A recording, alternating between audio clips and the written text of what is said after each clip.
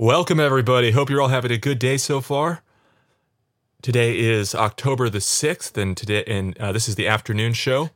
A little bit later than normal. I was going to say the morning show, and I looked down, and it's 12:11 where I'm at here in Clutch City, Houston, Texas. And shout out to everybody out there, whether you're watching on YouTube, BitChute, LBRY, Brighteon, iTunes Podcast, Google Podcasts, Spotify. We are on all the platforms now. They can't stop us now. Well, they probably can, but we're going to do our best to go tit for tat with them. So let's start here. Let me make sure I'm sharing my screen. We're going to start with Whitmer, also known as Whitler, sometimes with a capital H. Michigan attorney says burn your masks after... Michigan attorney says burn your masks and forget COVID emergency orders after state Supreme Court decision. So this is in Michigan, obviously, as reported by Fox 10 Phoenix.com.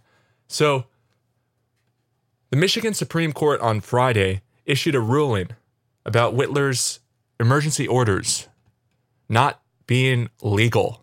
And the key thing to remember here is Whitler was trying to do unilateral executive orders, which means no involvement of the General Assembly or whatever they call it in Michigan, the state Congress. The governor just wanted to have total unilateral control. And that's why her nickname of Whitler is so apt, because if you look at the history of Germany in the 30s, it was the Enabling Act, which is really cited as what gave Hitler his totalitarian dictatorship and the reins on the country and the continent. So basically, it just allowed Hitler to pass executive orders, which is what we have in the United States, both at the federal and the state level. So let's keep reading through this here. They call it a stunning ruling. Why is it stunning? It's clearly anti-constitutional what she's doing. It's stunning that we have a Supreme Court actually make a good decision for once. She illegally drew authority from a 1945 law that doesn't apply, they said. One aspect of the court pointed out that so I guess her tactic was, just to scrap that previous sentence I was starting, her tactic, I guess, was to keep doing new emergency orders, as if that gave her a new period of time, even though I guess any given executive order can only, or state of emergency or whatever she employed, can only last for so long. And as you know, we've been going for like 10 months now of just 2 more weeks. It's absolutely ridiculous on every level. Oh, it says right here, the state of emergency is meant to last but 18 days. So the article goes on. This is from their ruling, I believe. Quote, the governor does not possess the authority to exercise emergency powers under the Emergency Powers of the Governor Act of 1945, because the act is an unlawful delegation of legislative power to the executive branch in violation of the Michigan Constitution. Now that's interesting. So there is an act, Emergency Powers of the Governor Act, and they are saying that act is an unlawful delegation of legislative power. That's really interesting. So that would seemingly throw out the ability of her to even do this and all of her previous decisions to do this. Let's see what else it says here. So, interesting. They had 2 rulings, I guess. One was unanimous, 7-0. One was just barely squeaking by with a 4-3, what they call a conservative edge there. Or we'll find the exact quote. They used it a couple times.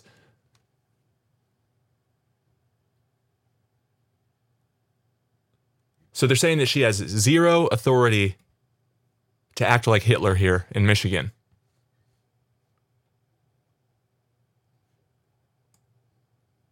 I like that. Looks like it's going to be a good quote. Quote, the governor has some very creative reading skills when it comes to our state laws in Michigan and the Constitution. Creative reading skills. See, I think that's putting it too nicely. It's funny, But what I think it is they're purposely pretending to misunderstand the Constitution. And yeah, you could say they have ignorance of the law, but that's giving them a lot of credit. I'm pretty sure they're just pretending to misinterpret it because it gives them more power, right? So I always say that misinterpreting the Bill of Rights does not grant the government more rights. Misinterpreting the Constitution does not give any branch of any government more rights. In fact, they're breaking the rules, and that puts them out on a limb, whereas the book can be thrown at them. And it should. If it's going to be thrown at anyone, it should be thrown at the King George wannabes. On Monday, Whitmer said that more than 800,000 people could lose unemployment benefits if the ruling goes into effect immediately.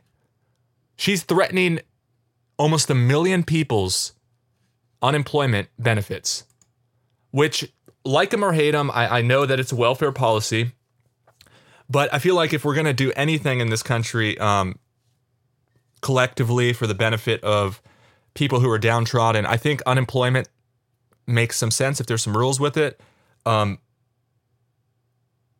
because that person's been paying taxes and then they fall on hard times and they need some help. So we'll not dive into that on this episode, but it is interesting always to think about each of these issues.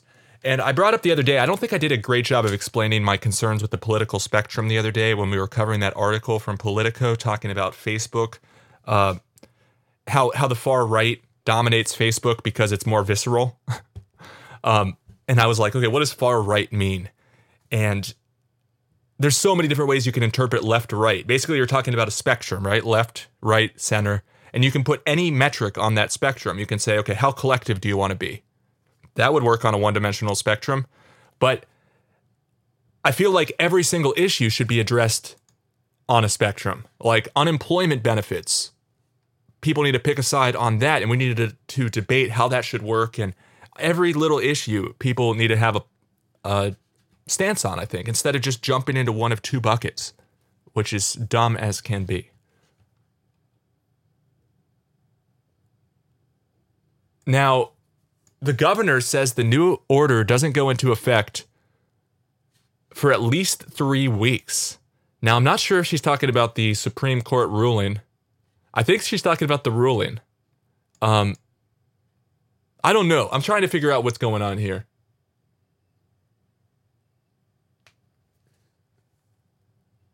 So this is Whitmer's quote here. It is important to note that the ruling does not take effect for at least 21 days. And until then, my emergency declaration and orders retain the force of law, she said. Furthermore, so yeah, it's definitely Whitmer. She goes on, quote, furthermore, after 21 days, many of the responsive measures I have put in place to control the spread of the virus will continue under alternate sources of authority that were not an issue in today's ruling. So that's her stance on Friday. And a few days have passed, actually. Today is Tuesday, right? Time is flying.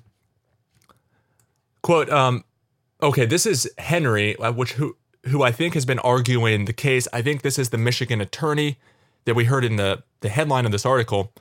Quote, that means burn your masks already. Let me take a step back. Henry said that's not true, the article writes.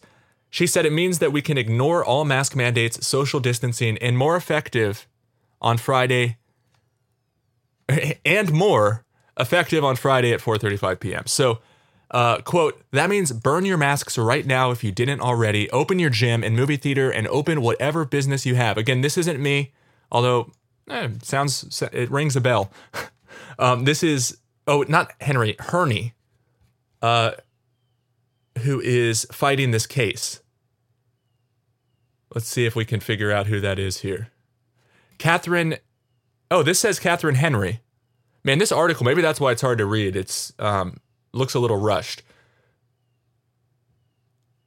So it is Henry. It just says Herney here. Maybe that's a nickname or something.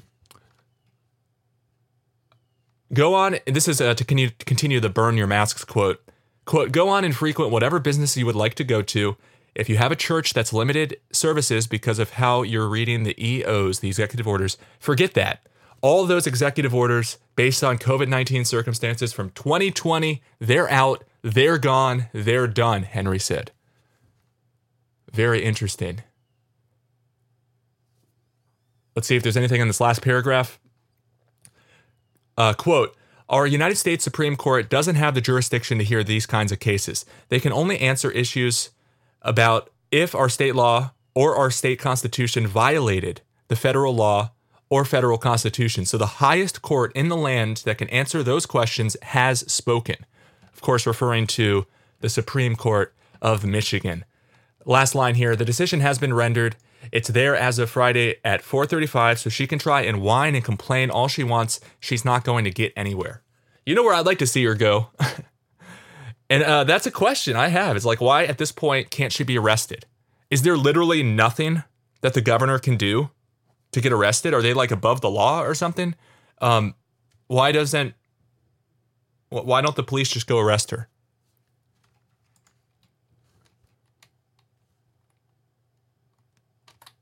All right, next story. Whitler rails against Michigan's Supreme Court striking down 2 coronavirus emergency acts. So this is, we might have already covered this in the last article, but basically Whitmer's coming back and she's angry that her authority has been questioned by a higher court. Let's see if there's any good quotes here. Quote, the threat is still very real, and the sad irony is that on the day that the president was admitted to the hospital with the very virus he called a hoax, the Supreme Court in Michigan undermined my emergency rule. The Supreme Court undermined her. My emergency orders that I've had to enact that puts us in the same state as all other states in this nation, to save lives. The excuse we're hearing time and time and time again. Man, if they told you to jump off a bridge to save lives, would you do it? I mean, this is nonsense. We really have to attack this argument right here because we heard it. We hear it time and time again. One that really sticks out at me is the Virginia health official who said he's going to use his authority, his perceived authority, to mandate vaccinations with no religious or personal exemptions. He said, we're going to save hundreds of lives, so of course I'm going to do it. So I really hate this saving lives excuse because they could just say anything and say it's going to save lives. You know. So here's another quote.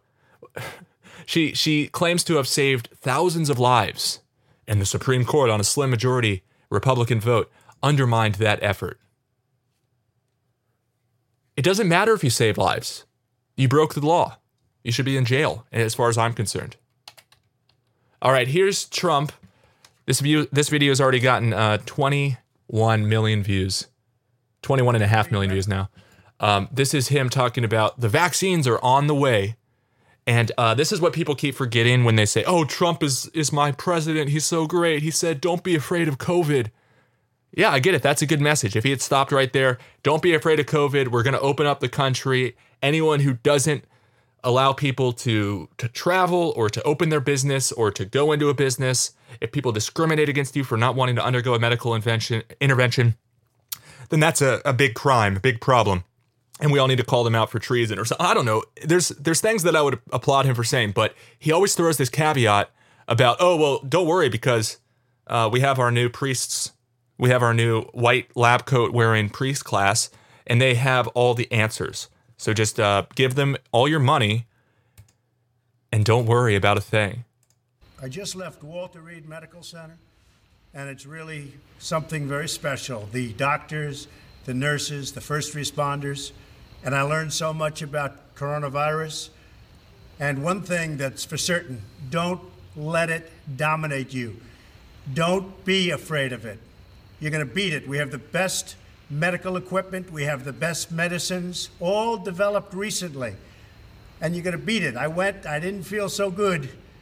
And 2 days ago, I could have left 2 days ago. 2 days ago, I felt great, like better than I have in a long time. I said just recently, better than 20 years ago. So he's basically going through his tweets that hit well. He had put all these thoughts out in tweets and people ran with them and really liked them. And I think that's why he put it into a video here. On the Truman balcony, nonetheless, did you guys know this was called the Truman Balcony? We'll be getting into that a little bit later and what I think about that. What was I going to say? Trump here. Oh, this is classic mind control. I'm writing a book about this, trying to go through every way that people manipulate others' minds, like the well-known ways, and then also I'm going to cover the social media, machine learning apparatus that's going to change the game. It already has. But this is what's called a testimonial, right? And it's a very effective way to sell something to somebody. You get someone, especially someone that they think is similar to them, somebody that they admire and respect and is a role model for them. And then you have them make a passionate case for the product. And what he did right there is he said, I was feeling bad, and then I had this miracle cure, and now I'm feeling great. Better than I felt in 20 years, he said. I mean, talk about a salesman. Better than 20 years ago. Don't let it dominate. Don't let it take over your lives. Don't let that happen. We have the greatest country in the world. We're going back to work. We're going to be out front. As your leader, I had to do that. I knew there's danger to it, but I had to do it. I stood out front. I led. Nobody that's a leader would not do what I did. And I know there's a risk, there's a danger, but that's okay. And now I'm better, and maybe I'm immune. I don't know. But don't let it dominate your lives. Get out there. Be careful. We have the best medicines in the world, and it all happened very shortly, and they're all getting approved. Get out there. We have the best medicine in the world. It's like, what are you talking about? Man, this is like pushing the flu shots to the next level. Remember how they used to push the flu shots? Man. All right, let's see. Oh, the last bit here, the last 10 seconds where he's doing the classic Paul Revere line, refashioned for the tyrannical, oppressive world we live in. And the vaccines are coming momentarily. The vaccines are coming. The vaccines are coming. Thank you very much. And Walter Reed, what a group of people. Thank you very much. Man, if someone yelled, the vaccines are coming, I get this like visceral reaction where it's like, we're under attack. It's like, oh, the vaccines are coming. Shoot, we need to hunker down and and I won't say what I was going to say. Okay, this, people are saying, is going to be the death of Joe Biden's campaign. Although, I don't know, if people haven't seen the evidence already that show this guy is a creep, I don't think they're going to really be convinced by this one. But, I mean, listen to the crowd. It's so awkward. And then we'll dissect exactly what he said. Good news is, for me, I'm here. The bad news for you is, I'm coming back. I'm coming back. And I want to see these beautiful young ladies. I want to see them dancing when they're 4 years older, too. So it's great to see you. So people are trying to make sense of what he said there. Let me play the key part again here. Young ladies, I want to see them dancing when they're full young. And I want to see these beautiful young ladies. I want to see them dancing when they're 4 years older, too. So it's great to see you. So that sounded like a very awkward, cringe-worthy moment. I mean, the whole situation here is cringe. They're standing in circles. I mean, they're standing in circles. I don't know how many people are there. That maybe that's like a big response at this event. Maybe there's like 10 people there. But that sounded awkward as can be.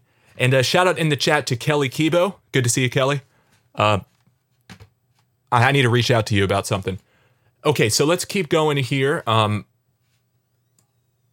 What was I going to say about this? Okay, so he says, I want to be back here in 4 years to see those girls dancing. And the crowd just like is awkward. It was not well received.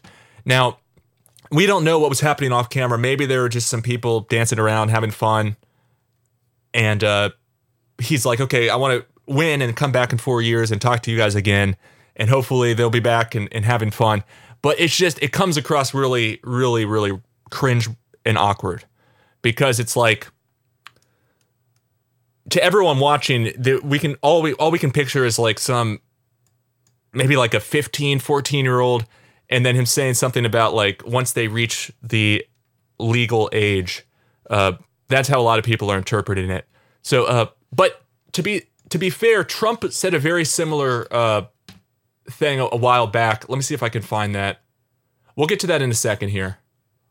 But remember, he said something to like I think it was like a 14-year-old girl. He's like, in 10 years, I'm going to date her. Believe me, or something. So, I mean, these guys are not good role models. They're not really the best we've got. America's not sending us their best. All right, let's go to the next one. Okay, this is a song that Jake Gibson made. I'm going to share this in the chat. Jake Gibson, Joe Biden's official... It's not his official campaign song, but it's pretty funny. This is the type of meme combat that we're seeing some people take against Joe and his grubby hands. Joe Biden loves to touch little children. Joe Biden loves to grope up on some women. Joe Biden loves to touch little children. Joe Biden loves to touch on the women. Well, creepy Joe, he's losing all control, making all the women and children feel uncomfortable. He whispers in her ear, tell her something she don't wanna hear. She pulls away from Joe and fear. All right, moving on. I just had to play that and share that link. I'm going to put it one more time in the chat. Very disturbing video of this guy. So what has he done off the camera? I don't want to say I don't want to know, because people deserve justice. And I know it's a little goofy there. And I hate that these children have to be shown over and over again and, politicized kind of, because people want Joe to lose. And that's why that's some of the reason why people are calling him out at this point. But it should be said. I think people need to know the full story, because a lot of people are going to be like, in 3 years, once he's won, figuring out all this stuff that a lot of people already knew, if he wins, I should say. And people are going to be like, why didn't you tell us? We would like to know that. So, AJ says, pedos deserve no justice. I think everyone deserves justice, but justice is a bad thing if you're a bad person. Justice is not, it's not always a good thing to the person receiving justice. At least that's my interpretation of the word. Okay, Jesse Kelly says there is more evidence I can't read. Jesse Kelly says there is more evidence Joe Biden is a pedophile than there is that Donald Trump is a white supremacist. Why has Joe Biden not been asked repeatedly to denounce pedophilia? And we covered this the other day. This guy right here is in the background of this weird picture with Joe. And he was just caught, I believe, trying to meet up with a 14-year-old boy who turned out to be predator poachers who are, I think, doing a good civil service, keeping the children safe. But I don't know if that's the same guy, but it could be. All right, let's keep going. CNN, just completely obsessed with Trump. Look at this photo here of their homepage with every time they say Trump highlighted. It's just completely dominating the news cycle here. And even the ones where they don't talk about it, it's still like Barrett, his Supreme Court pick. And I'm surprised they had that much space to spare. Oh, thanks, Kelly. I will definitely reach out to you. Okay, Office of the Governor of California. Going out to eat with members of your household this weekend? Don't forget to keep your mask on in between bites. So this is the new propaganda they're pushing in California, and people are like, what is going on here? So this is the graphic they're putting out. Very bright colors, as you can see. COVID-19 Diner Tip 1. So I guess we have a whole series of these to look out for. Minimize the number of times you take your mask off. And then it says, the key thing here, though, is don't forget to keep your mask on in between bites. So this is official government advice telling you to put your mask on, take a bite, put your mask back on. Crazy to see. All right, I want to just comment on something in case anybody has any information on it. This was CNN losing their minds, as the caption says, about Trump coming back to the White House. Let's watch a little bit of it, but they're going to say a lot about what he's doing in terms of taking the mask off on the balcony at the White House. But what they don't say, what they say just briefly is that the balcony is called the Truman Balcony. Now, I don't know about you guys, but that movie Truman Show is very, very interesting to me. And I think that, I don't know what I think. I don't know what I think. So let's just watch a little bit of this. And I'm just trying to think about that movie, The Truman Show, and Trump, right? Truman, Trump, very similar words. And I think a lot of what was in that movie was, I don't even really like the word predictive programming anymore. But that's what people most know what I'm talking about as. So let's just watch the clip without further ado. This is a few moments ago, the other side of the helicopter. Everyone, you saw it land, the cameras were on the other side. This is him getting off. Let's go 1.5 speed. As he walks up those stairs. So, Sanjay, keep going. This is where he has the mask on, right? As he goes passes the press, doesn't take questions, and is going to head up those stairs. Right. So he heads up the stairs. And this is another thing, guys. They're trying to train people, and they're using the hatred for Trump to train people. So just like they can use Trump as a role model for some people, they can use him, and they can use him as a hated figure for other people who want to attack him to win politically. So they can be steered and encouraged to take very oppressive viewpoints that they're going to put out there, and they might have to, I don't know, it might normalize it. It might normalize oppression. Because look, they're going to teach people that you can criticize Trump for taking off his mask here. And then when he gets to the top of the stairs is when he takes his mask off. And, if he's going to go inside the residence, maybe that's where he's going to isolate. I don't know. But at that point, Caitlin was raising this issue. At that point, anybody comes in contact with him, they need to be in personal protective equipment. If he was in the hospital still, whenever the doctors went to go see him, they'd be in personal protective equipment. So, you're getting a very different picture here by seeing the president like this. Doctors look at this and they say, well, what's going on inside of him? What's the illness all about? And we know he has an infection with this coronavirus. We know that infection, that coronavirus can be very contagious, which is why people, take great pains to protect themselves in the hospital. But this is obviously a very different, takes it off, an incorrect message. And you see him here. So they also really want to say that he's struggling for air here, which he might be. He just had to wear a mask. Wouldn't you take a couple deep breaths after you had to take a mask or wear a mask and take it off? But this is like how normal people breathe. And I really hate how they are trying to mind control people into not breathing like a normal person. Like this is just nature. And how we breathe. And they want to make it so that breathing through your mouth in large amounts of air is looked at as some sort of sign of stupidity. You may have heard the term mouth breather. When anybody uses that in my presence, I chew them out, because it's basically like conditioning people to not breathe like they should. And that really pisses me off. And the same thing with masks. They actually say, if you can breathe normally, your mask isn't effective. It's not filtering the air.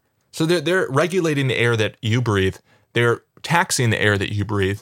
And it really is infuriating.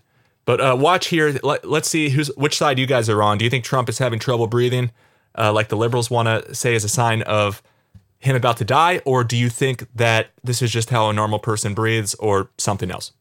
Takes it off, and he's getting ready for his pictures. The flags flank him. Right, Caitlin, this is what he did. This is the moment. This is what he produced it for. He wants the image to be, I'm strong. This virus is nothing. His tweet today, feeling better than I did 20 years ago. Don't be afraid of COVID. Don't let it dominate your life. There he is. This is the image he wants. Yeah, and let us remind viewers now that the president is on steroids and a drug that fewer than 10 people outside of clinical trials have gotten inside the United States to deal with coronavirus. He had a level of treatment and a level of care that most Americans would not get. That's understandable. He is the president of the United States. Obviously, everyone expects that. But what the president is portraying by... All right, so they go on, but they do say it's the Truman balcony at some point. This image. And then, by the way, when you said, where is he going from here? This is obviously still what happened a couple moments ago. He then goes back into the residence, Sanjay, and I couldn't see exactly where he went, but he has no mask, right? He's breathing, walking around, leaves or doesn't leave, and there's a whole bunch of people standing there in the space that he just... So they're conditioning people, just like they want to condition people to say, oh, Trump acted too slow. He should have shut the world down. And then other people are saying, no, Trump acted fine. He was perfectly quick. He was so much stronger than all those Democrats would have been. He called out Nancy Pelosi. Nancy Pelosi said, go to Chinatown. So we're having these two sides argue over each other about who is the most oppressive and who will have a more oppressive future for the United States in terms of fighting viruses. So, and I know I'm being a little harsh on the Republicans there, but I wish they wouldn't make that argument that, oh, look, Nancy Pelosi said go to Chinatown. You know, that kind of stuff is not helping, in my opinion. All right, next up we have, more conditioning, more programming. CNN telling people, or they're just writing this story, which I think is going to have an effect on people's minds, of course.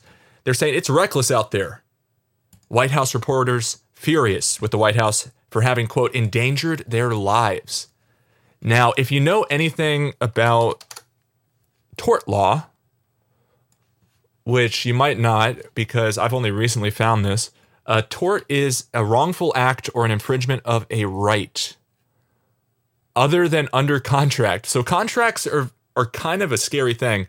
Be very careful with what you sign, since you can like give up your rights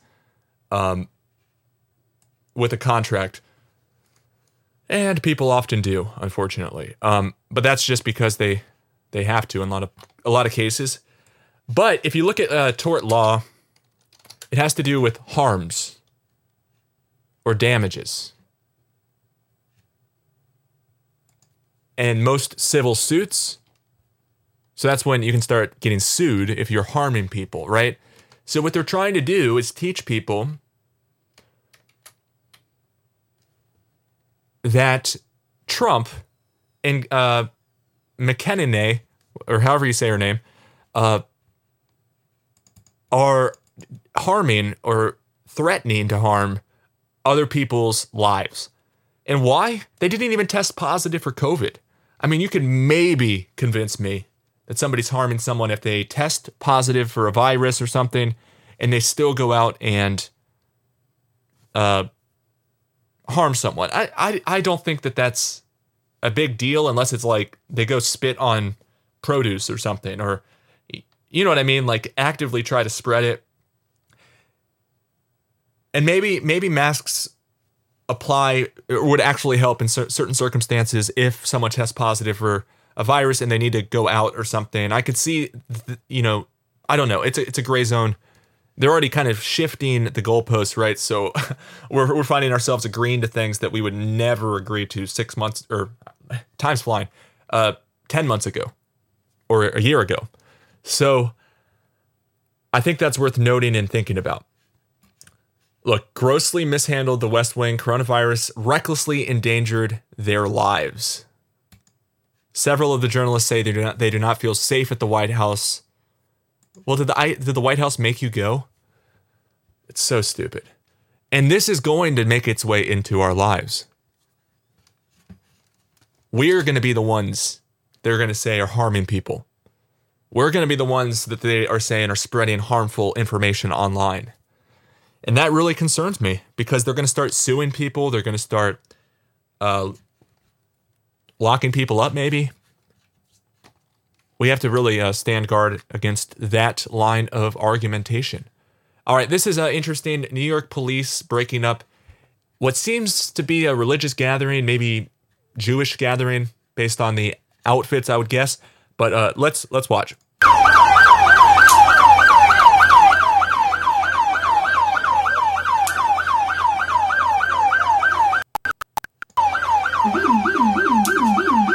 All All right, the audio is a little annoying, so I'm going to mute that. But what we're seeing here for the podcast listeners is a group of people celebrating outside, some of them even jumping around, and the cops are pushing them with their sirens and their flashing lights and their bright high beams, and they're trying to get these people to disperse and to not enjoy their First Amendment rights. Next up, we have Joe Biden saying he shouldn't have called Trump a clown in the first debate. Okay. And then somebody else said, Biden said at his rally recently, and we covered this, I'm coming back and I want to see these beautiful young ladies. I want to see them dancing when they're 4 years older too. And then he said, imagine if Trump said something like that. And I was like, I think I've heard Trump say that. And I found it.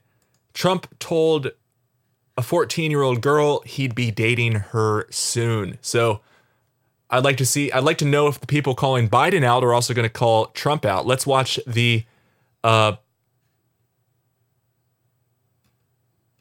think there's a video in the clip.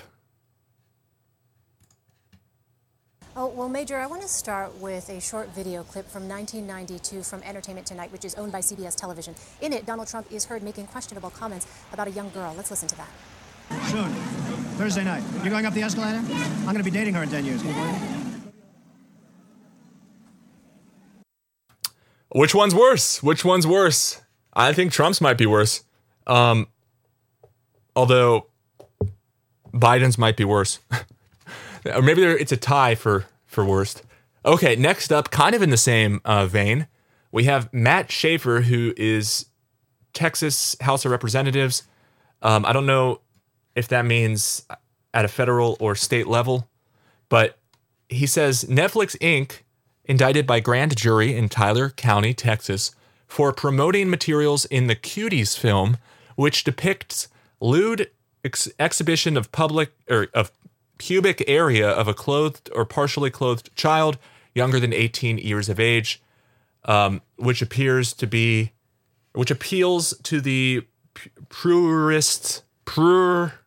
prurient interest in sex. So here's the document. Indictment in the name of the authority of the state of Texas, the grand jury for Tyler County, Texas. Let's see how this words. The defendant is presented with this indictment in the county and state, Air Force said. So you can read this here. I'm going to retweet this. TimTruth1 is my Twitter if you guys want to connect on there. And that's where I post the show notes, or some of them. All right, this I have to make a correction. So during the debate coverage, which I ended up deleting, FYI, just because I don't know about the copyright of just streaming their entire video. I'd probably be okay, but I just figured play it safe with YouTube censorship. But I thought Trump called Biden a number 2, which I thought was really childish. I mean, it might have been funny, but I thought it was childish. And it didn't really make sense at the time. I'm like, what? What did he say? But he actually made a really good point. Joe Biden said something stupid. Joe Biden, was trying to pile on, he had made this huge list of things against Trump, this huge list of critiques of Trump's policies, but he really only said one thing, and he tried to make it like he just said three, or he was going to dive into the third bullet point. So just watch this, and I don't think I explained it very well, but let's watch it. I think you'll get the point. First, I want to make Mr. sure. President, can you let him finish, sir? No, he doesn't know how to do that. He has, That's the wrong clip. Sorry, it's this one here. You'd be surprised, Trump says. This is the mistake I made on the live debate coverage. I thought Trump called Biden a number 2, and I know I'm not the only person who thought that, but Trump's actually correcting something stupid that Biden said real time, and I have to give Trump's mental acumen some credit here because a lot of us missed this in real time. Before COVID? Yeah, but because what he did, even before COVID, manufacturing went in the hole. Manufacturing went in the hole. Excuse me, Chris. Wait. Number 2. Chris. Number 3. They said it would take. No, you're number 2. Chris. That's really funny. He's like, number 1, he said that number 1, he put employment, or what do you say, manufacturing in the hole. Number 2. Number 3, so he just kept going along. Let's watch it one more time. Yeah, before COVID. Yeah, but because what he did, even before COVID, manufacturing went in the hole. Manufacturing went in the hole. Excuse me, number 1. Chris. Wait. Number 2. Chris, number 3. They said it would take. No, you were number 2. I think that's really funny. Point Trump on that one. Okay, this is pretty funny. You might have seen this already. This is Biden getting covered with some, like, there's not many people at this Joe Biden rally. Did I say Biden? Bernie Sanders is behind this Trump sign here. And there's this one person, this Trump fan showed up and just stood right in front of him. So some people might think this is childish. Some people might think this is awesome. But it's just funny. There's nobody else there except for somebody just trolling Biden with a huge Trump flag. Check this out. They need a $15 an hour minimum wage, and that is what Joe Biden is proposing. And Joe Biden understands that it is absurd that women in America There's like a security guard right up in her face, and then someone comes and jumps and grabs the sign. Oh, it looks like it's a oh wow, this gets better the more I dissect it. So you see the car at the bottom left here?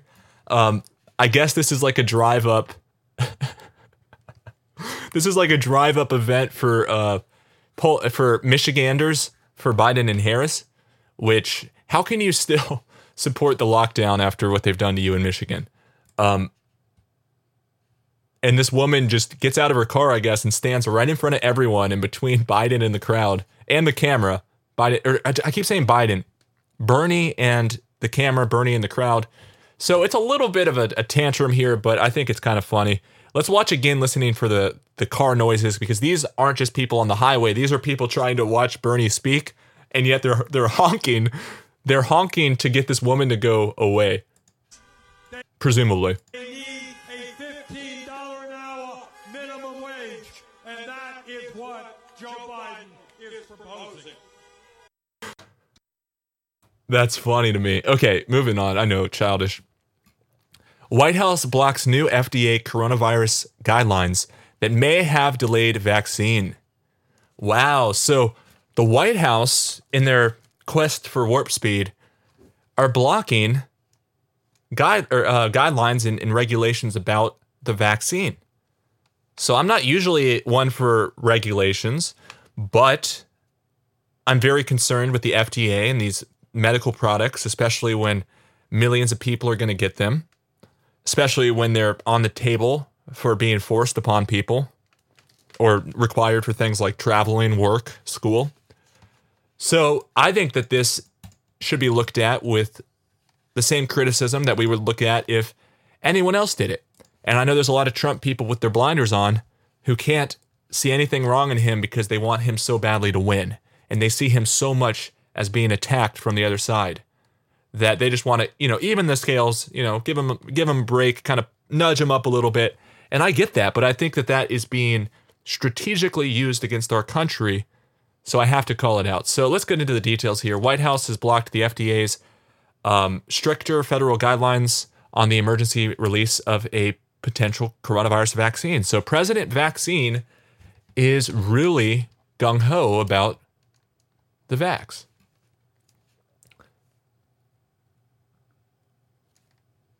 So this was back in late September. The FDA submitted the proposal for new guidelines. Trump and other top officials thought it might slow down the process. It might kind of take it from warp speed to just hella fast.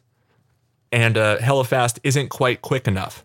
So the guidelines included the recommendation that volunteers in the vaccine clinical trial be followed for around 2 months after receiving their final dose before an official vaccine authorization is granted. Oh, 2 months. Yeah, I see what Trump... no, I'm just kidding. 2 months? They can't even wait 2 months? They should be waiting like 10 years and not even really calling it a day after that. So how long do they have to wait now, I guess is my question. If 2 months of side effect surveillance is too lengthy a period.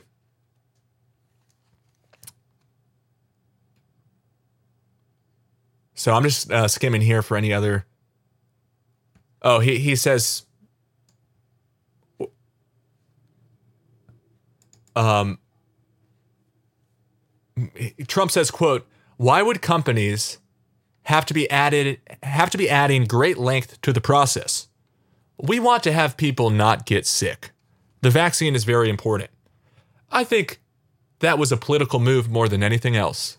So everyone says, stop politicizing the disease. Well, everybody politicizes the disease, but they just always accuse people of what they're doing themselves. And it's all policy. So we need to look at the policy and make sure it's a good one. So keep this in mind for people who find themselves regularly in arguments where they're trying to, convince people not to trust these vaccines. The process won't even wait 2 months to see if there's adverse events. And they just want to push it out upon hundreds of millions of people, if not billions. I mean, really billions of people, right? Now, this is very concerning footage. This is bus passenger kicks girl in the face for not wearing a mask. He's immediately handled by some other people on the bus, but very concerning what's going on in people's minds concerning the harmful effects of this thing. He threatens to murder her, says the article. Let's watch a little bit of this.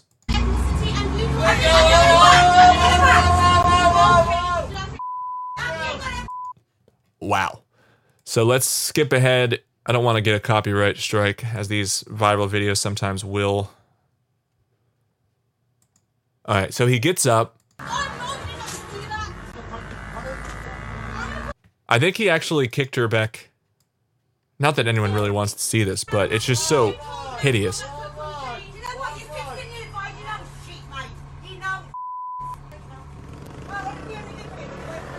Right here. He kicks her in the head. And then somebody comes and tackles him, which, I love to see.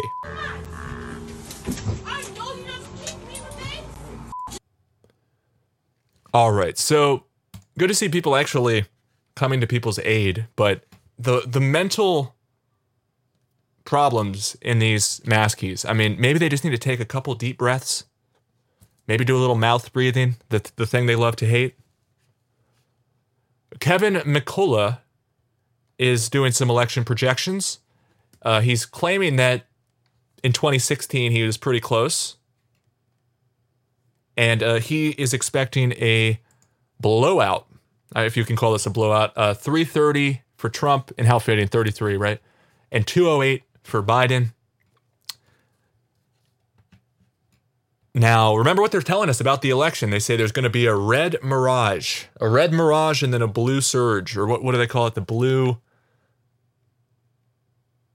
There's something with the blue. I need to look at that back up, but it's the red mirage, and then all the mail-in votes get all the mail-in votes get there, and Biden wins because everyone, I guess, mailed their votes on election day or something. That's going to be interesting to cover that. Okay, this is interesting. People no longer trust the police in Victoria due to the crazy levels of fascism, jackbootery, and just total oppression. So, only 42% of Victorians now rate Victoria Police highly for their ethics and honesty, compared to a record high 76% in mid-2017. So I wonder what it is. Is it them tackling people for not wearing masks, or for protesting, or for arresting people and seizing and searching their devices for posts on Facebook about protests? Is it all the fines they've been giving out?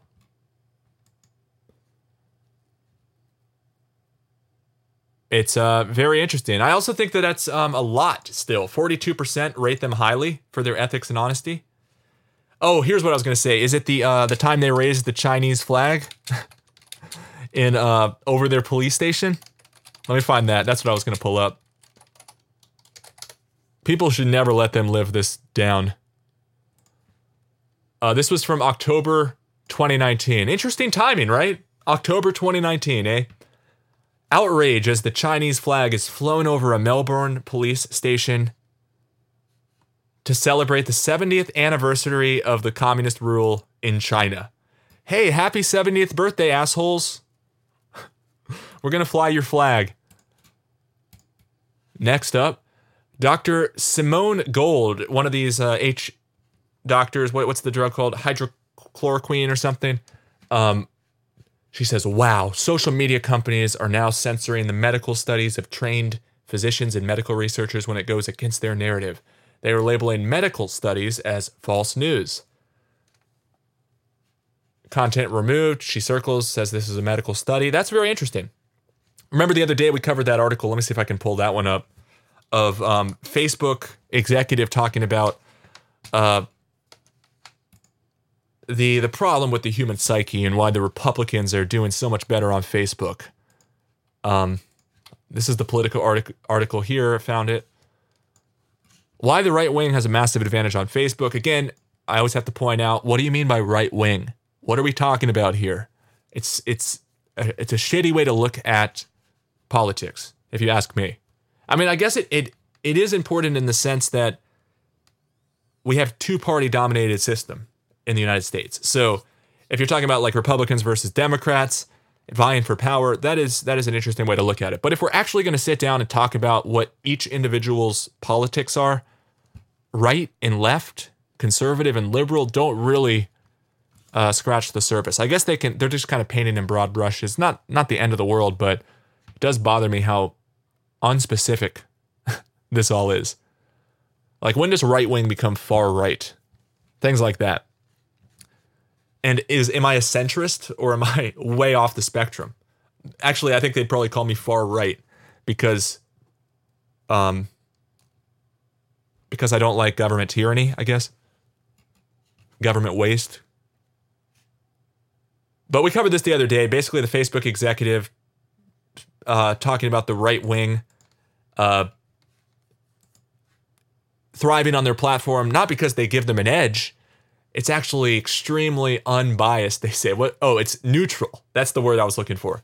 They say their platform is neutral. I'm like, is it really neutral? You delete everything that you don't like. You just demonetized a lot of people's favorite Facebooker, Anomaly. So a lot of people, I think, are going to start ditching Facebook. James O'Keefe says, we'll be filing a huge discrimination. I cannot read. I'm sorry. James O'Keefe on Twitter says, we'll be filing a huge defamation lawsuit this week. Most journalists have become systematically corrupt. I will fight them in court and bring them to justice all the way to a jury verdict. My team will fight for the truth in news at any cost, and we will do that alone if necessary. So I'm guessing he's eyeing New York Times. He's been going back and forth with a writer on New York Times who was doing damage control after his piece and his team's piece came out about the cash for ballots, ballot harvesting scheme in Minnesota, I believe. So I'm looking for the tweet. He tweets a lot about some backstory here about the defamation lawsuit he's filing. I think against New York Times. I just don't want to make you guys look at the scrolling. That's why I'm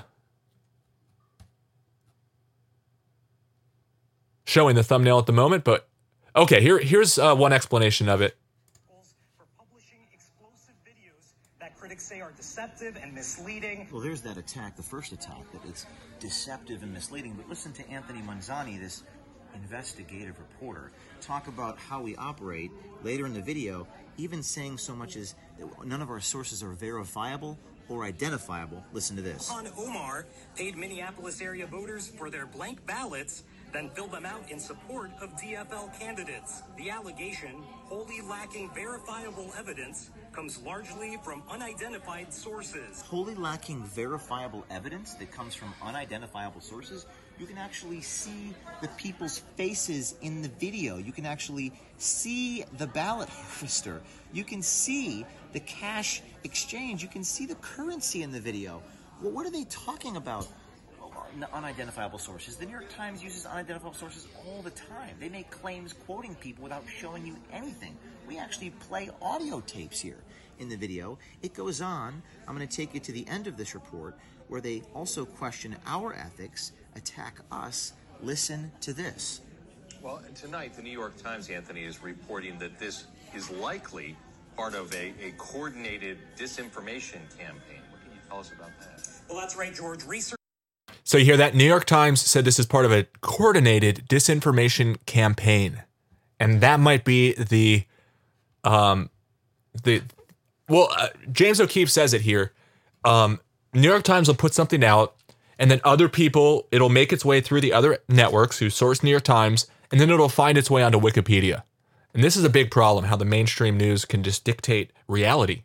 Researchers at Stanford University and the University of Washington are saying that's likely the case based on publicly available metadata, as well as the timing of the video's release. They say it also raises questions about if Donald Trump Jr. knew about the video's release. What does any of that have to do with the video's authenticity?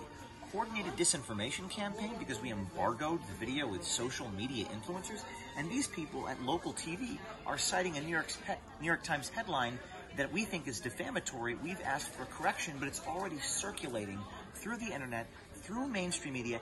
This is what these people do, and this is how they do it, and it ends up on Wikipedia.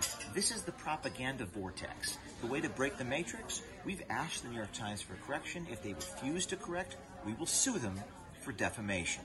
You go after me, I come after you. Stay tuned. Interesting. So He said he's reached out to the New York Times for a retraction. So when he says today,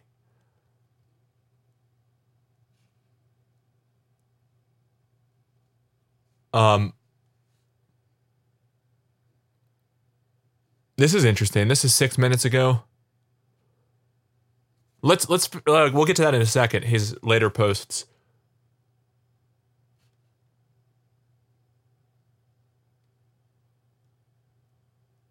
So maybe Fox 9 is also... Okay, here's the tweet I was looking for. This was 3 hours ago, this morning. James O'Keefe writes, will be filing a huge defamation lawsuit this week. Most journalists have become systematically corrupt. Okay, we read this already. This week, he's filing a huge defamation lawsuit, probably against the New York Times. Let's see what else we have up here. He says, I've been through Discovery 12 times. Been deposed many times as well. We hide from nothing, we settle nothing, and run from nothing. So perhaps you can clarify your statement. Project Veritas never lost a lawsuit, not one, and I'm still not standing. And I'm still standing, and we are standing by our reporting. Somebody says, breaking, Libon Osman, subject of Project Veritas' alleged voter fraud story, tells Leiden Fox 9 he was offered $10,000 by Omar Jamal to say he was collecting ballots for Congressman Ilhan Omar. Omar Jamal was Project Veritas' insider in the Somali community. We're going to look at that full thread in a second. That's interesting. Claim they're making, of course, there's a lot of people who are really pissed off by what transpired in those tapes.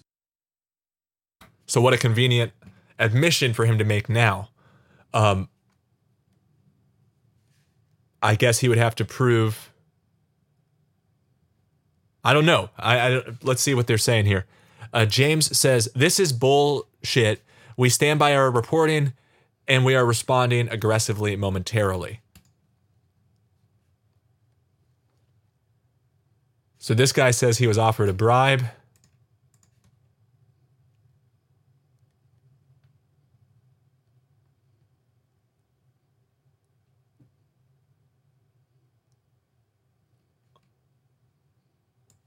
Now, let's see what he says if there's an interview.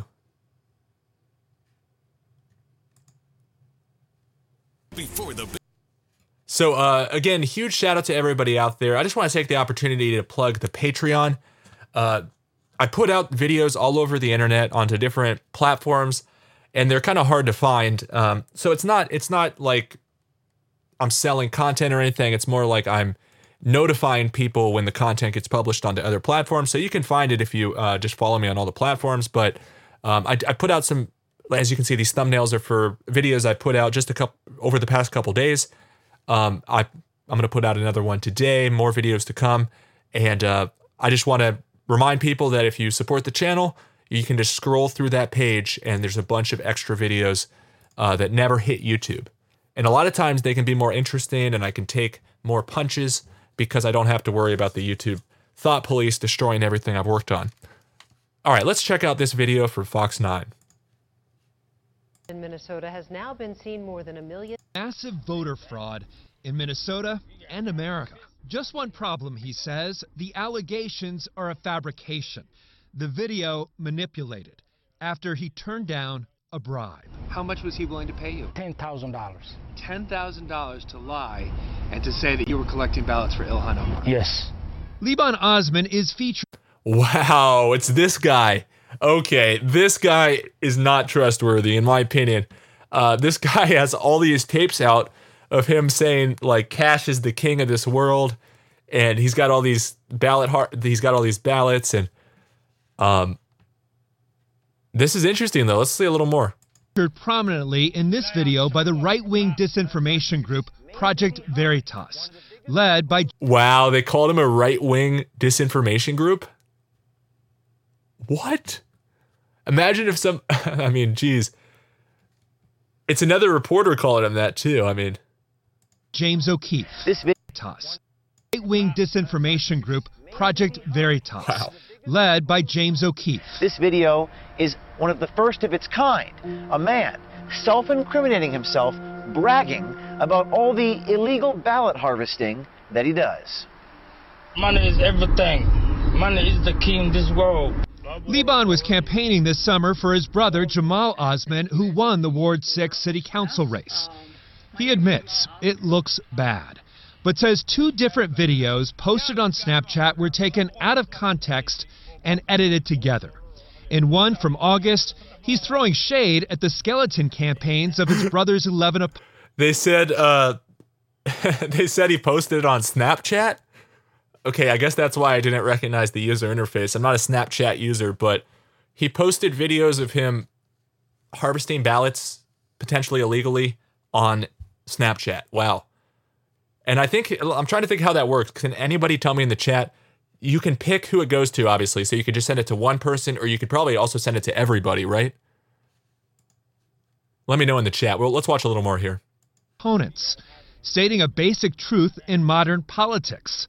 Money matters. So I was just, saying, like, if you want to run a campaign, you got to have money, and you need to have an office, and you need to have an employee. Numbers don't lie.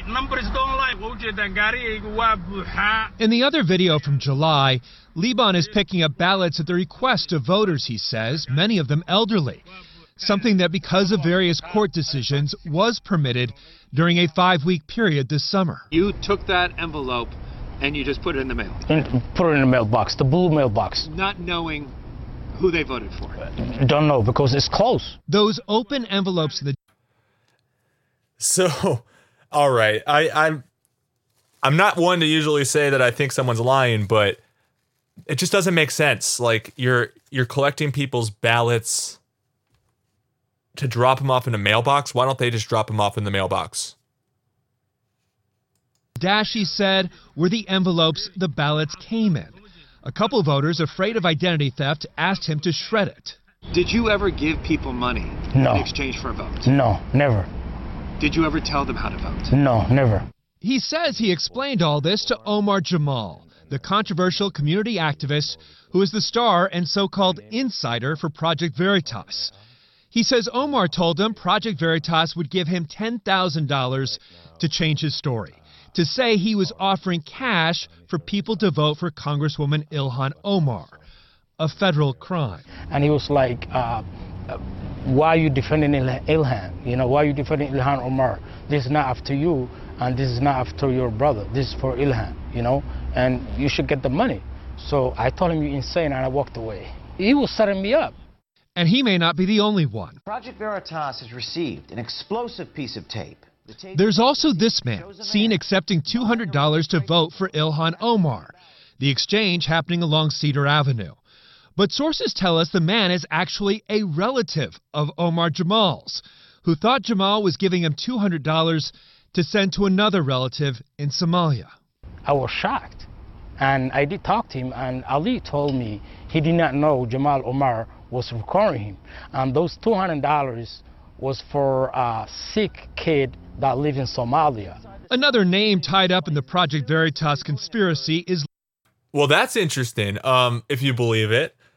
Or even if we don't believe it, it's still an interesting claim. So, I mean, we're getting the other side of the story, which is, it's always good, right? So they're coming out, they're saying that he just picked up the envelopes for people. He is just a mailman's assistant, I guess, getting them to the mailbox. And he just happened to be recorded giving his friend some money. At the same time, he grabbed his ballot, and they're actually related. Let's keep playing. Lake Street businessman Bassem Sabri. He's Palestinian. Yeah, he's financing this whole thing. I think it's so un-American. It's so illegal. Reached in Miami, Sabri told me his attorney has sent a letter to Project Veritas threatening to sue for defamation. Did you supply any money in a cash for ballots type of scheme? I will never do that. Ever, never. Because I'll be a hypocrite. I think Ilhan Omar is one of the people who are behind all this mess. Even Omar Jamal, who has used the ballot harvesting claim to raise more than $30,000 for himself, is now reportedly changing his story, telling a Somali TV show he never actually witnessed an exchange of cash for ballots. Project Veritas denies it manipulated or misrepresented anything. Today. Interesting. Okay, so, well, even if what the other guy's saying is true, it seems like, as far as Project Veritas goes, they got a legitimate tip. They ran with it. And what was I going to say? And they didn't know that the other guy potentially fabricated the evidence that he brought to them. But remember, they said it's BS. So we're going to loop back to the response from Project Veritas. They might have even posted some more tweets by the time we get there.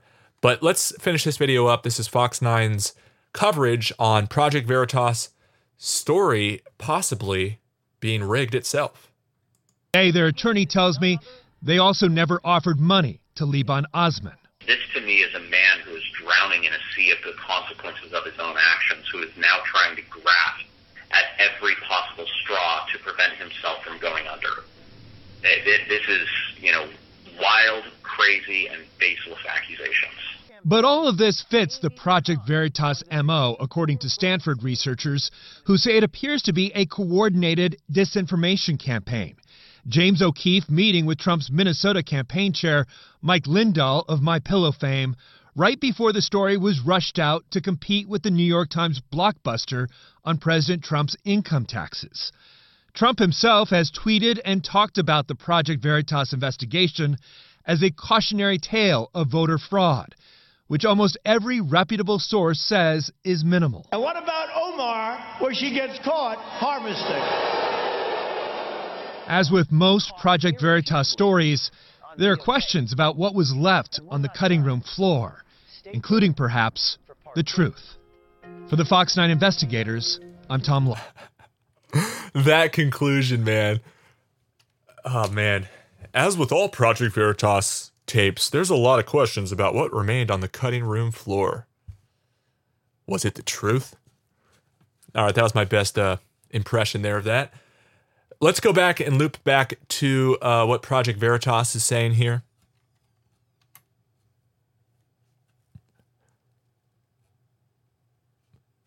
You work for the Fire Org, So he's writing to this guy.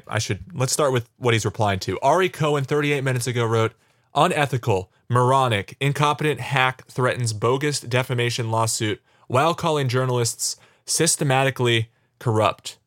I think I said that wrong before. Systemically corrupt. Dear reader, I truly do not know what to say. And then, so let's see who this guy is. Ari Cohen, he's only got like 8,500 followers on Twitter. So James O'Keefe fires back 3 minutes ago. You work for the Fire Org, a First Amendment organization. We share the same donors, Ari Cohen. NYT called our videos disinformation because we shared and embargoed the videos ahead of time. What the hell would you call characterization? All right, I don't really know what these guys are going on about. I thought that was going to be something else. Here was James O'Keefe's response to the Fox 9 video we just watched. He says, this is BS. We stand by our reporting, and we are responding aggressively momentarily. So stay tuned for that. That was only 20 minutes ago. All right, our next story. Over the pond in the UK, Health Secretary Matt Hancock warns that cancer patients will not be treated if COVID-19 gets out of control. Again, Matt Hancock is threatening that cancer patients will only be treated if COVID-19 stays, quote, under control. So this is a direct threat. It's coercion. We will not take care of your grandparents, of your parents, of you yourself, unless you do exactly what we say. I mean, how much worse could it be than this?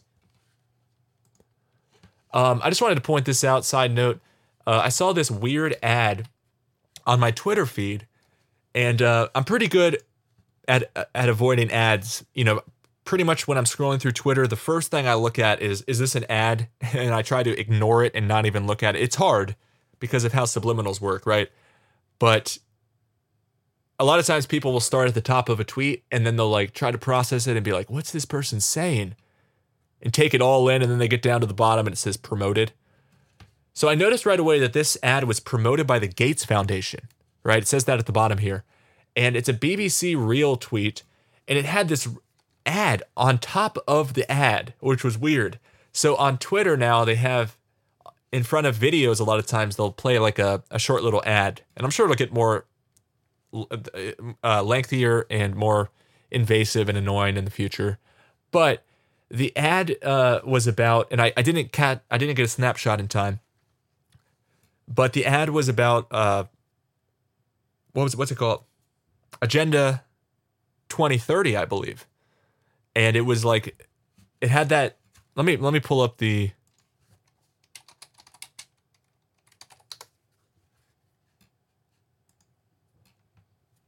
logo here. So this is the Agenda 2020 logo for sustainable development. And it coincides with these 17 goals here, which kind of sound good, but then again, that's how they're supposed to sound. You know what I mean? Like, this is the product of a lot of PR thought. And it's really sinister, I believe, when you look at what they're actually doing and what that means. If you read with a critical mind between the lines. But they had this like weird animated graphic version of this, just like weird subliminal stuff. And it was like spinning around. And I wish if I see it again, I'm going to try to get a video screenshot of it. But just weird. It's like, why is the Gates Foundation playing ads to, I don't know. And then the ads had ads. It was just kind of like, what was that movie? Inception. It was like ad Inception. And it was really like terrifying when you think about what those things that they're advertising are. Like, they're advertising Agenda 2030 now. Okay. Let me see what this next one is. I might skip this. Oh, okay. This is Kamala Harris. This is kind of their talking point at the moment. They're calling on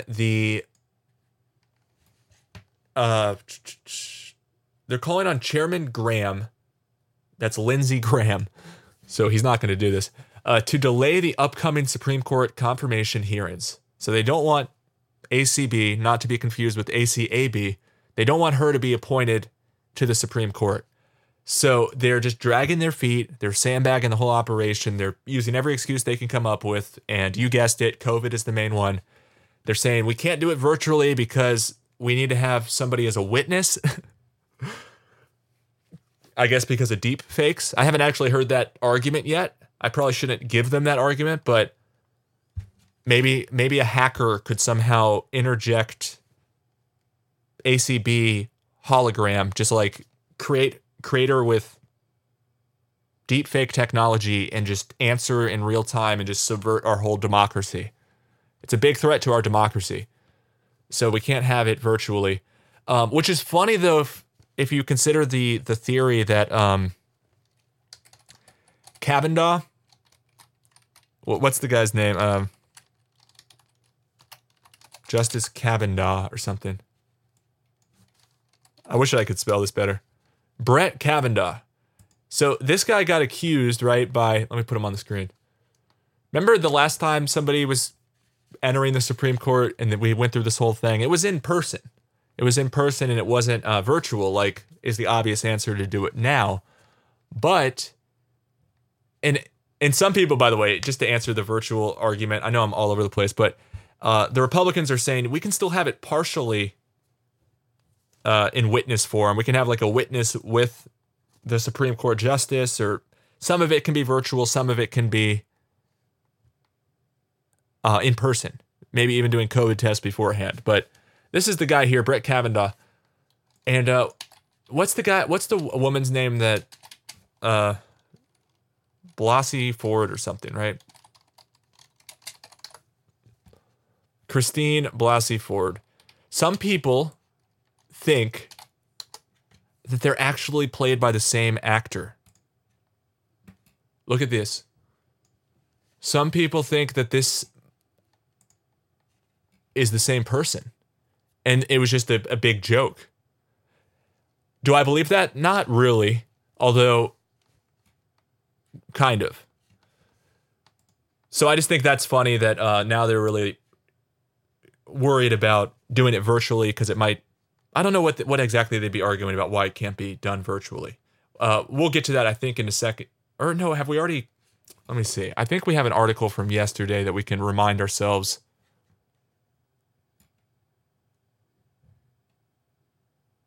Why the Democrats don't want to.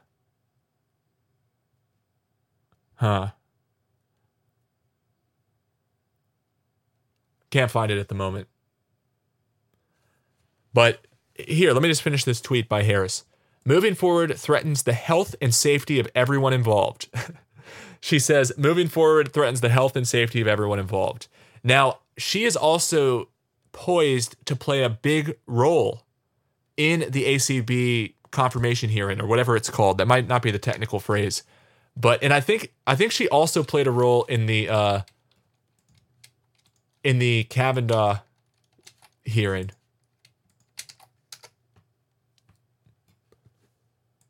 Let's remind ourselves what she did, because now she's the vice president. Okay. Senator Harris. Dr. Ford, first of all, just so we can level set, you know you are not on trial. You are not on trial. Unless you're played by the same actor. Here before members of the United States Senate's Judiciary Committee because you had the courage to come forward because, as you have said, you believe it was your civic duty. I was struck in your testimony by what you indicated as your intention when you first let anyone associated with these hearings know about it. And what you basically said is you reached out to your representative in the United States Congress, hoping... I can't even really do this. Let's skip ahead.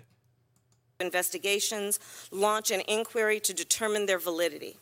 The FBI fulfilled its duty and issued a confidential report. Well, why are you partnering up with Joe Biden if this issue really concerns you so much, Harris? I mean, she's just doing an act here, and I'm not saying that Kavanaugh is right in his actions or what. I don't know what happened here, but it's. I do notice that there's a big Coke bottle in the shot, which is interesting. All right, let's just move on. I've said enough. Too much. Okay. Here is Joe Biden saying he would make Roe versus Wade the law of the land if Supreme Court overturns the landmark ruling. So I don't really know the specificity of it, but this sounds a little bit strange to me. Like if the Supreme Court overturns it, wouldn't that be the new law of the land? I guess, as we discussed earlier, the Supreme Court can only rule down things as unconstitutional, maybe. So they could pass the law and then the Supreme Court could knock that law down. I'm not sure. I would think that, well, I don't even know what to think. I'm not going to try to guess. But let's just watch this clip here, 48 seconds, and I'll speed it up too. Whenever I was graduating high school and entering college, that I wanted to obtain my degree and start a career before starting a family. Having access to birth control and safe reproductive health care was imperative in making that true for me. So considering the new Supreme Court nomination of Amy Coney Barrett, what are your particular plans to protect women's reproductive rights in the U.S.? Number one, we don't know exactly what she will do, although the expectation is that she may very well move to overrule Roe. But the only responsible response to that would be to pass legislation making Roe the law of the land. That's what I would do. Yeah, people in the chat are making fun of the microphone situation here. They have it wrapped up in plastic. I'm not sure how that would work. Maybe, does the sound go through the plastic? I would think that would muffle the sound. Just over the top. I feel like it's just designed to make people think about COVID. Okay, this is how we're going to end the show on Donald Trump saying to repeal Section 230, all caps, exclamation point, exclamation point, exclamation point. People are retweeting it. They're like, oh, finally, we're going to solve censorship. Do you guys even know what Section 230 is? Like, if this is your solution to the problems that we face with free speech and censorship, then you're just kidding yourself. And I don't think Donald Trump is our friend at all, especially not in this regard, because he could understand what's wrong with what's going on with the tech companies. They've just become hyper political, and they're starting to delete people off their platform who they disagree with, and the whole group of people on the left are kind of a cult, I feel like. And I'm not saying the other groups aren't cults, but this particular cult is trying to convince itself that everybody else is so dangerous and harmful and need to be deleted, and that it's okay, you can delete them. It's straight out of Fahrenheit 451. But let's just do a little bit of a deeper dive into Section 230, because Trump's saying to repeal it. And a lot of people think that this is the backbone of the internet. This is how Google, Facebook, Twitter were able to rise to prominence. And that doesn't mean that it's a bad thing. That means it helps small websites. This is a protection for, actually it helps all websites, because they basically have a pass-through on the immunity, or on the liability, excuse me. So instead of when the government comes and they say so-and-so posted a death threat, they can just say, well, we just have the platform and there's Section 230, which means you can't hold us accountable for what somebody else posts on the internet. So look at this. It says on this website here, Section 230 of the Communications Decency Act, U.S. Section 47 U.S. Code 230 is one of the most valuable tools for protecting freedom of expression and innovation on the internet, and it is. And I'm a web developer by trade. At least I did it a lot more than I do it now. I'm probably going to get back into it. I've always been in it, but this is clearly not the answer. Repealing Section 230 is not going to help anything. I've heard other things proposed that actually seem like they might help. Like on super big companies, they have to be more regulated about who they ban and then have protected things that can't be banned. But it just creates a whole problem, I think. And I think also here's another thing. If people want to go after the ability of sites to censor ideas they don't like, then how could you have an alternative that, and maybe they would say, oh, well, we should just have total freedom of speech. But I think the alternatives need to be able to censor the government agents and the so on and so forth just as much, and the state sponsored propaganda. I'm just trying to really think through, because space and storage is really expensive, and so is bandwidth. And a small company to compete, one thing it could do is just say, hey, we're going to be a really narrow niche site. We're going to service these types of people. You're not servicing us. We're going to come here and we're going to not really serve other people, which is exactly what Facebook is doing. So I don't know why we don't just say, okay, Facebook, thanks for establishing precedent. Let's just move over to sites that we like as well. But I see why people get really frustrated, because it seems like everyone's on Facebook. They are, because it's probably a spinoff of DARPA and their LifeLog project. And they were propped up by the mainstream media to get everybody onto this controlled, surveilled platform where they could control the flow of information. So I don't trust our oppressors being our saviors, right? The system that's oppressing us online, look, DARPA also built the internet itself, if you believe the narrative.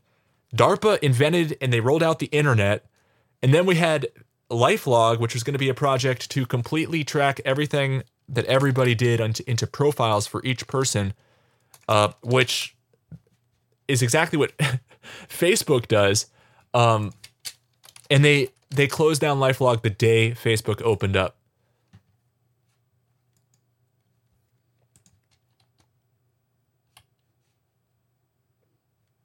Here's a quick meme on it. The meme alleges that Facebook was created by DARPA to track a person's entire existence. And you can see here at the bottom, LifeLog ends February the 4th, 2004. Facebook starts February 4th, 2004. Let's see what else this meme says. Regina Dugan, head of DARPA, 2009 to 2012, head of Facebook. So listen to the description of LifeLog. LifeLog is an ontology-based subsystem that captures, stores, and makes accessible the flow of one person's experience in and interactions with the world in order to support a broad spectrum of associates, assistants, and other system capabilities. The objective of the LifeLog concept was to be able to trace the threads of an individual's life in terms of events, states, and relationships, and it has the ability to take in all of the subject's experiences, from phone numbers dialed to email messages viewed to every breath taken, step made, and place gone. And then, of course, we have Facebook, and I think we can see the connection there, because Facebook also owns a lot of other major sites and health companies. And what was I talking about? So when we hear the government arguing amongst themselves about how to save us from the corporations, which, in large part, I should say, are intertwined through its very, at a very deep level with one another. And they're not going to be our saviors here. So I don't know why people are all like supporting Trump here when he says repeal Section 230, which is the reason the internet has taken off. And I'm seeing the the contradiction in what I just said there, because what I just said is the internet was always set up to take off, and there are these controlled platforms that used Section 230 to rise up.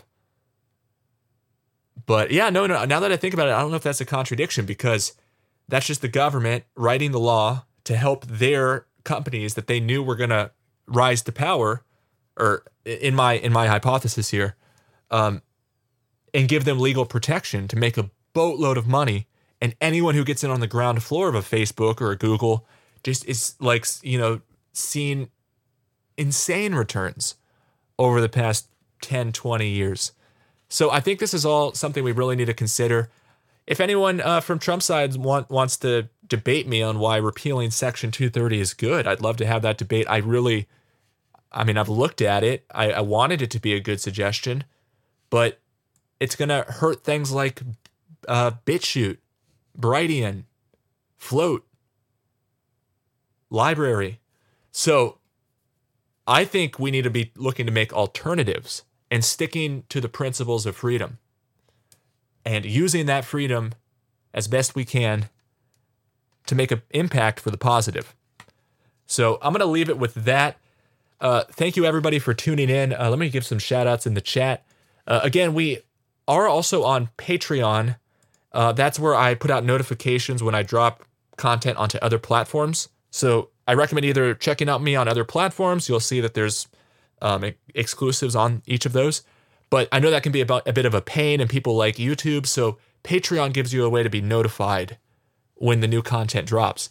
And I've been putting out a number of shows on that mechanism there. So let me see who's in the chat. True Patriot says, I live in Massachusetts, so I'm stuck with Liz, Marquis, and the Rhino Baker over here, so not much better off than California. Oh, sorry to hear that. Thanks for stopping by, Mike and Charlotte. G-Boy 1973, Yo, Sassafras, Echad, D-Truth in the house. Thank you, everyone, for stopping by. Ras Illusion, United Heretics Rising. Thank you, everyone, for stopping by. Good to see you, Steamwind, in the chat.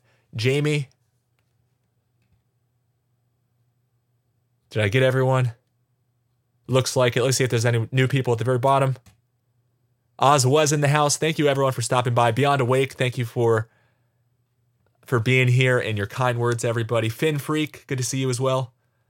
Thank you, everyone, for tuning in. Check out the podcast if you're into podcasts, and the Patreon if you're into Patreon. So thank you, everyone who supports the channel, and thank you, everyone, for watching. Have a great rest of your day.